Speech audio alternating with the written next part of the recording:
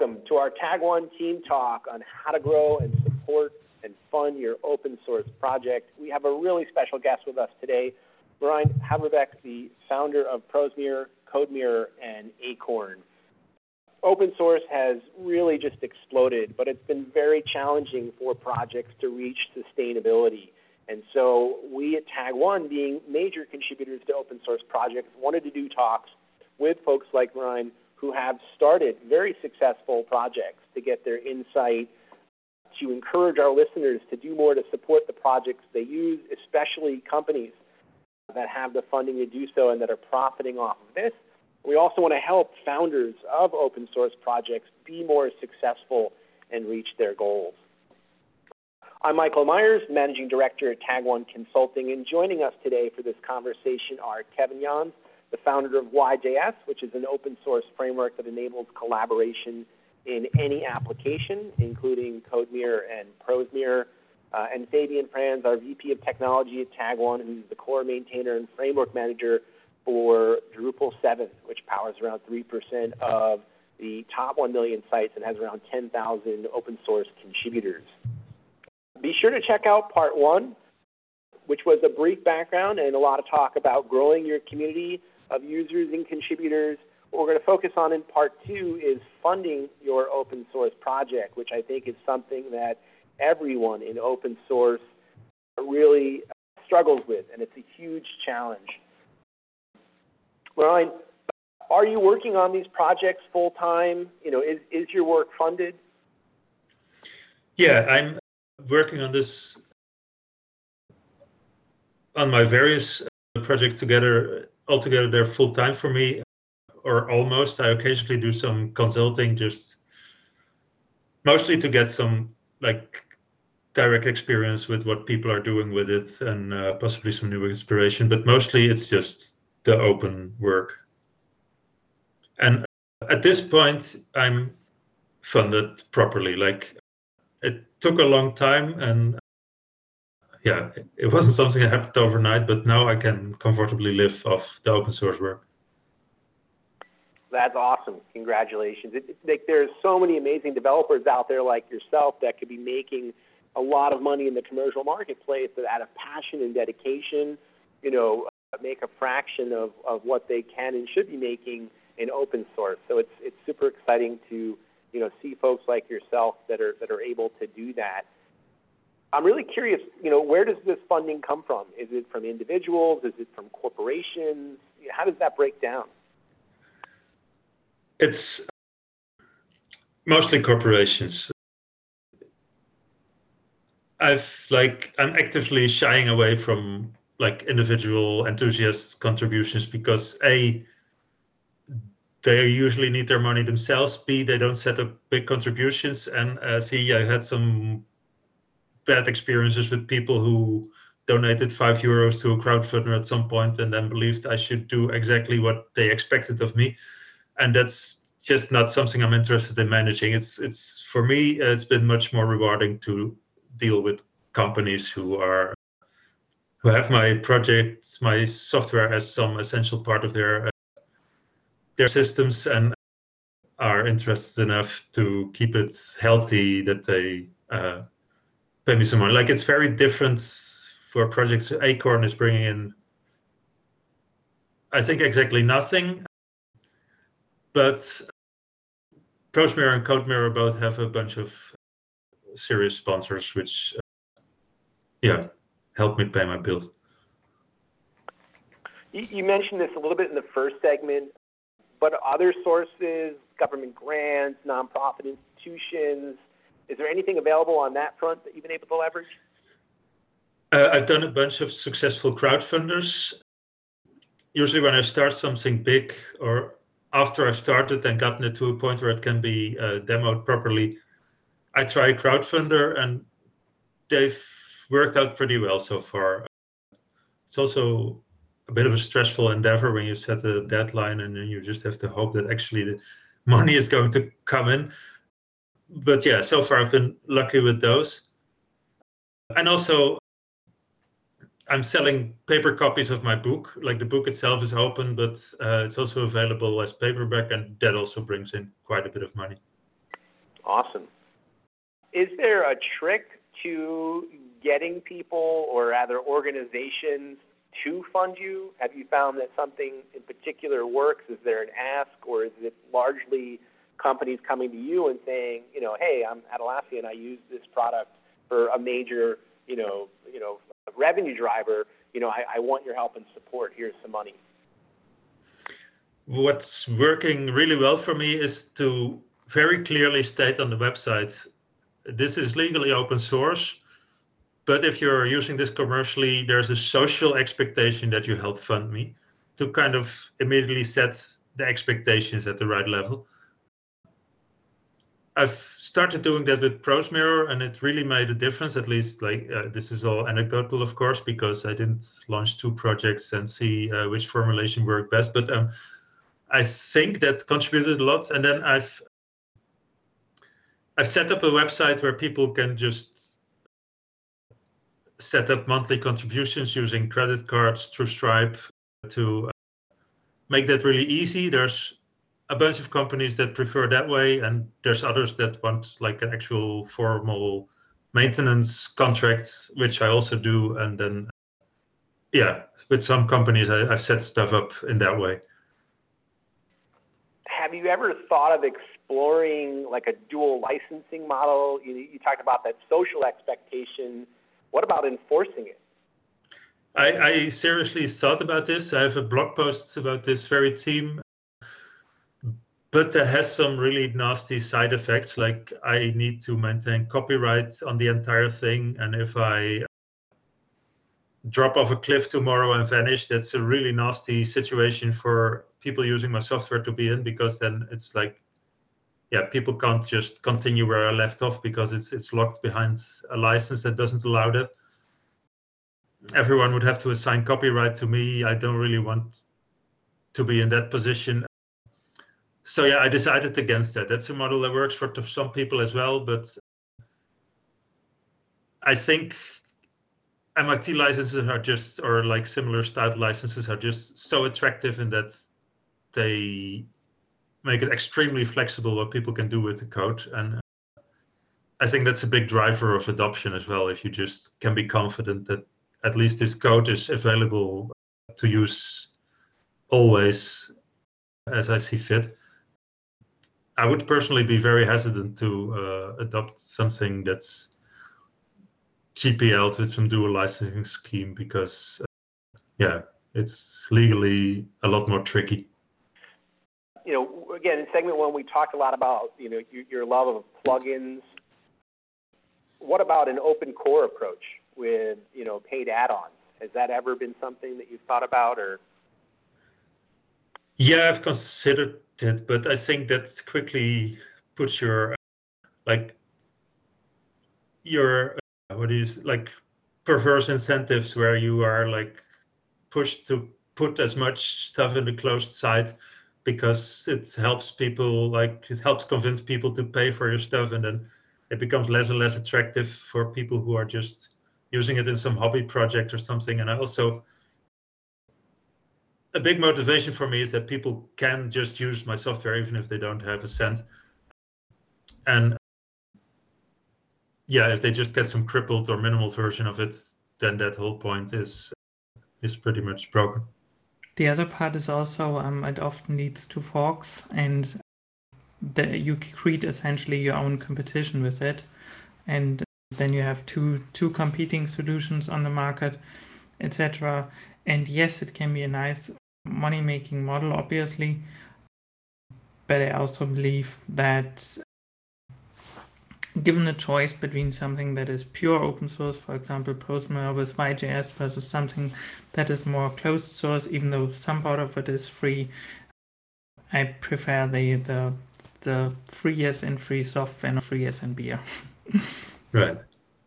Do you think that, I don't know what I don't want to say open source is broken, but this funding challenge, do you think that this is sort of the Achilles heel of open source? And if you could wave a magic wand, is there some way that you could fix it, or an ideal way that it would work for you? No, I mean, I would like to see more software maintenance being funded as a public good, but I don't think we are anywhere close to the social structures that would support such a thing. And it's a really tricky way, like especially at early stages of projects, it's really hard to see what would be worth funding. And yeah, at that point, something that could become something huge and great if it was funded from an early time often doesn't get there because people burn out or lose interest. But it's really hard to make that call at that point, like what should be funded and where should the money come from. And yeah, so it's definitely an unsolved problem as far as I know. But yeah, at least I'm very happy that the awareness of this isn't just something that exists because these people like to program and they don't need to eat. Like that people are aware that if they're using open source, it would be good if they contributed something back. That's been a big change in the past years, I think. Go ahead, Kevin. Something really interesting is like most open source projects, most larger open source projects are funded by companies, Google, Facebook, and examples are VS Code, for example. And they all build their own silos of software and it's open source and you can use it, but it's actually really theirs. And there are a few open source projects like CodeMirror and ProseMirror that are actually created by individuals that just like to create software and that are openly funded. And I think like I feel personally pretty, I want to be like you, what you're doing, because you're successful in what you are doing, how you receive funding and how you interact with the community. And I think it's like how it should be, but it's really hard to get there where you are. And yeah, I would also like to know or discuss like how to get there better and what you would think are the best ways to even that path for newcomers who want to build their own software.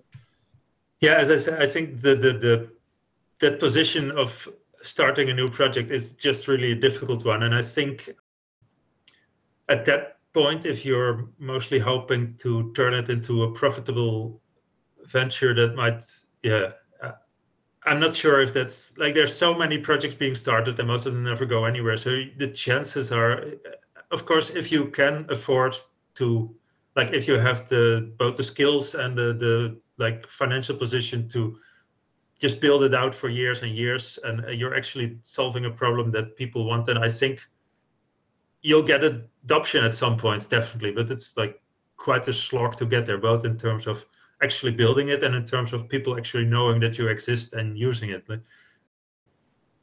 That's also definitely an unsolved problem, just finding software in the space. Like if it's not famous and you haven't already heard of it, then it's really hard. Like if you search NPM, it's 99% garbage, and it's, yeah, there might be something good there, but you never find it if you don't have some other connection to it. The search. You go ahead, please. It's interesting. It feels a little bit like a startup problem where some startups are funded, others are not, but you know by default that most startups just straight up fail, and I think that's pretty fascinating. This is kind of the exact same dilemma here in the open source space, of starting something and then not knowing if it will succeed. I think that's why open source for fun don't need to eat at the site is still a viable model too, in that you do something completely different. You just do the open source project on site. And so some of the most successful projects kind of started because someone had a problem and they solved it for themselves and that was good enough. And then they just contributed, and if others had the same problem, they were also solving it in that. And sure, the other part is obviously marketing. How much audience you have, how much people use it, and how much marketing you can have, and if there's a product market fit that I think applies to open source software as much as to commercial or startup software. Yeah, I love that you mentioned that. I've been this whole time. That's the image I've had in the back of my mind. That's what my background is. This is essentially getting a company off the ground but it's harder to raise funding, and the return on investment is likely to be lower. The failure rate is higher. You know, it's extremely challenging, but you know, it is very similar. You got to market it, get it off the ground, get users paid. Yeah, and like the amount of investment doesn't have to be huge compared to what many commercial undertakings would require. If you're, for example, just adapting something that you already solved for yourself, and I think it's very important also that you just enjoy that kind of system building, so that it's not just like doing something against your will. Then like a relatively small amount of work, if you're like able to build something the way you want, can pay off for a lot of people as well, and can like skyrocket before you've like put years and years and years into it. But yeah, it depends. Like it could, and it could also just be ignored forever. It's hard to predict. That's, I guess, yeah, the same problem that startups have. Have you noticed anything that open source project founders have done? Is there a common thread, you know, something that's, you know, might make a project more likely to get funding, to get support? You know, like you said, they're setting social expectations up front, or? Not really. Yeah. So just asking is definitely something that people didn't used to do at all, and has now become socially acceptable and definitely helps. But beyond that, I don't really know. Of course, it's easy if you have somewhere to channel the money. Like, for example, Acorn there's 3 official maintainers, and we're just kind of maintaining this together, and there's no real central place where people could sponsor it. So obviously no one is sponsoring it, and that makes sense because, yeah, I definitely don't want the headache of setting up a foundation or whatever for this. Why do you think, you know, you said that a lot of your funding comes from companies, and you don't want it from individuals, which I love, but there are a lot of companies that use your software. Why do you think some choose to support you and others don't? So I couldn't hear you very well because the connection was kind of bad, but I think you ask why some companies contribute and others don't, right? Yeah, exactly. Why is it that some companies are contributing to support you financially, but other companies are benefiting just as much and not doing it? It's awareness of, like, some people just npm install and never think about it again.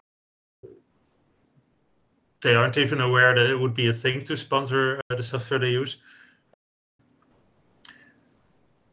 But also, yeah, company policy. Some companies don't even talk to developers by official policy and just would never think about sponsoring. And others are really aware of this and like pushing this as an official policy. So I think it's also very much a question of what the decision makers, what they believe in and how they feel about this.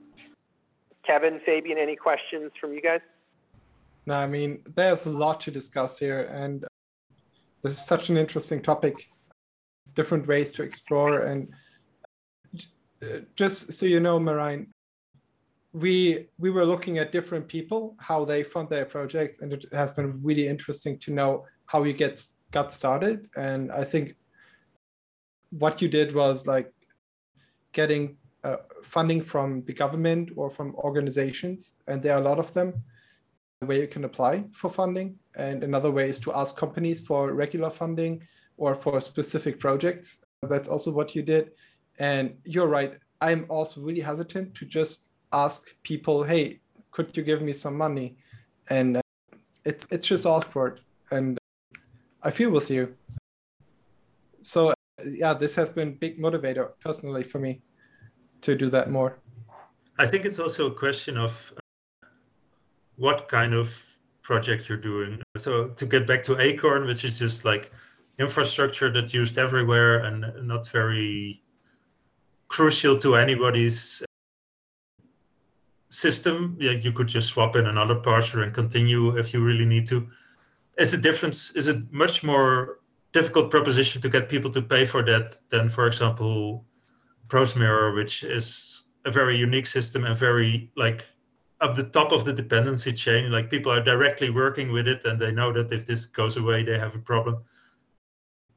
I think YJS is kind of in that space as well. Like it's going to be a pretty central part of someone's system if people use it. So that already makes it easier to ask for money, I think. Right. Yeah, and it does. Like I'm hoping for people to use my software, and when they like to communicate a lot, like I like to set up sponsoring contracts just so we can get into meetings, because I don't want to waste my time without getting paid for that. So they get a lot of value from my software at a really small price, and I can continue developing it. And this works best with people getting started with YJS. It's a bit frustrating when companies still use my software and just stop funding me because it works and they don't need my help anymore. And like there are these companies that just don't have enough money, and there are really rich companies that basically say, oh no, our organization is so complex, we can't give you funding because HR doesn't want to do that. And it's like, you have billions of euro, like, or dollar, whatever, and you can just spare $500 or something like that. That is my support contracting rate. And it really makes a huge difference for companies asking me and telling me, hey, I'm using your software. And I think it's the same for you, as you said. And people get a lot of value from you. Right. But I think freeloaders are kind of part of the value proposition of open source. Like my stuff wouldn't have any level of reach without being open source. So it's, yeah, I try not to get like indignified or angry about it. I gave it for free. I gave it away for free. Can expect people to use it for free as well, if that's the legal situation. That's completely fair, but you have to get into that mindset, and that's not really easy sometimes. I feel like just last year, I was like, for 2 months, I was pretty frustrated with basically getting little sponsorships and all that stuff. And it's really demotivating because you put so much energy in it and get so little out. And I guess if you have the right mindset and you ask people and you communicate with companies, you ask for funding from organizations, you can get enough funding if you really want to. Yeah, but as I said, it took a long time. For the longest part of the lifetime of CodeMirror, for example, I was just dependent on consulting work and other stuff. And this was just a marginal extra income. How long did it take? Like 10 years? That's a good question. I think it's been like 4 years now where it's actually like my main income is now probably more. Let's say 6 years out of a lifetime of 10 years. So the first 4 years was just a side project without much actual financial compensation. Do you think a cryptographic currency could solve such problems in the future, like people automatically paying like a micropayment license fee for downloading from NPM or something like that? I'm extremely skeptical of cryptocurrency solutions to social problems. As I said, I don't think, at least for me, micropayments by whoever has never been much of an actual game changer. What actually produces some money is like companies that I actually talk to who set up a monthly sponsorship because my software is part of their product. Yeah, I don't really see a system like that changing much there. Ryan, this was awesome. We covered so many things. Learning to be okay with the fact that the majority of your users are going to be freeloaders. And just making peace with that. Learning how to say no to people. And protecting your time. Being really good about asking for support. And just setting your own expectations that it's going to take time. This is really hard to do. but it can be really rewarding, and it's been, very successful for some. Kevin, it's been amazing to watch you, ask for support and interact with people. I think you're on the right track, and it's exciting to see that grow. I thank you all for joining us. This was a really great conversation. For our listeners, don't forget to check out the first segment, background info and growing your community and user base and contributors. All the links we mentioned are going to be in the footnotes. If you like the talk, please remember to upvote, subscribe, and share. You can check out our past team talks at tag1.com/tagteamtalks. As always, we would love your feedback on the show and ideas on future talks. You can reach us at tagteamtalks@tag1.com. A huge thank you to our guests. This was an awesome episode. And thank you to all our listeners for joining us. Take care.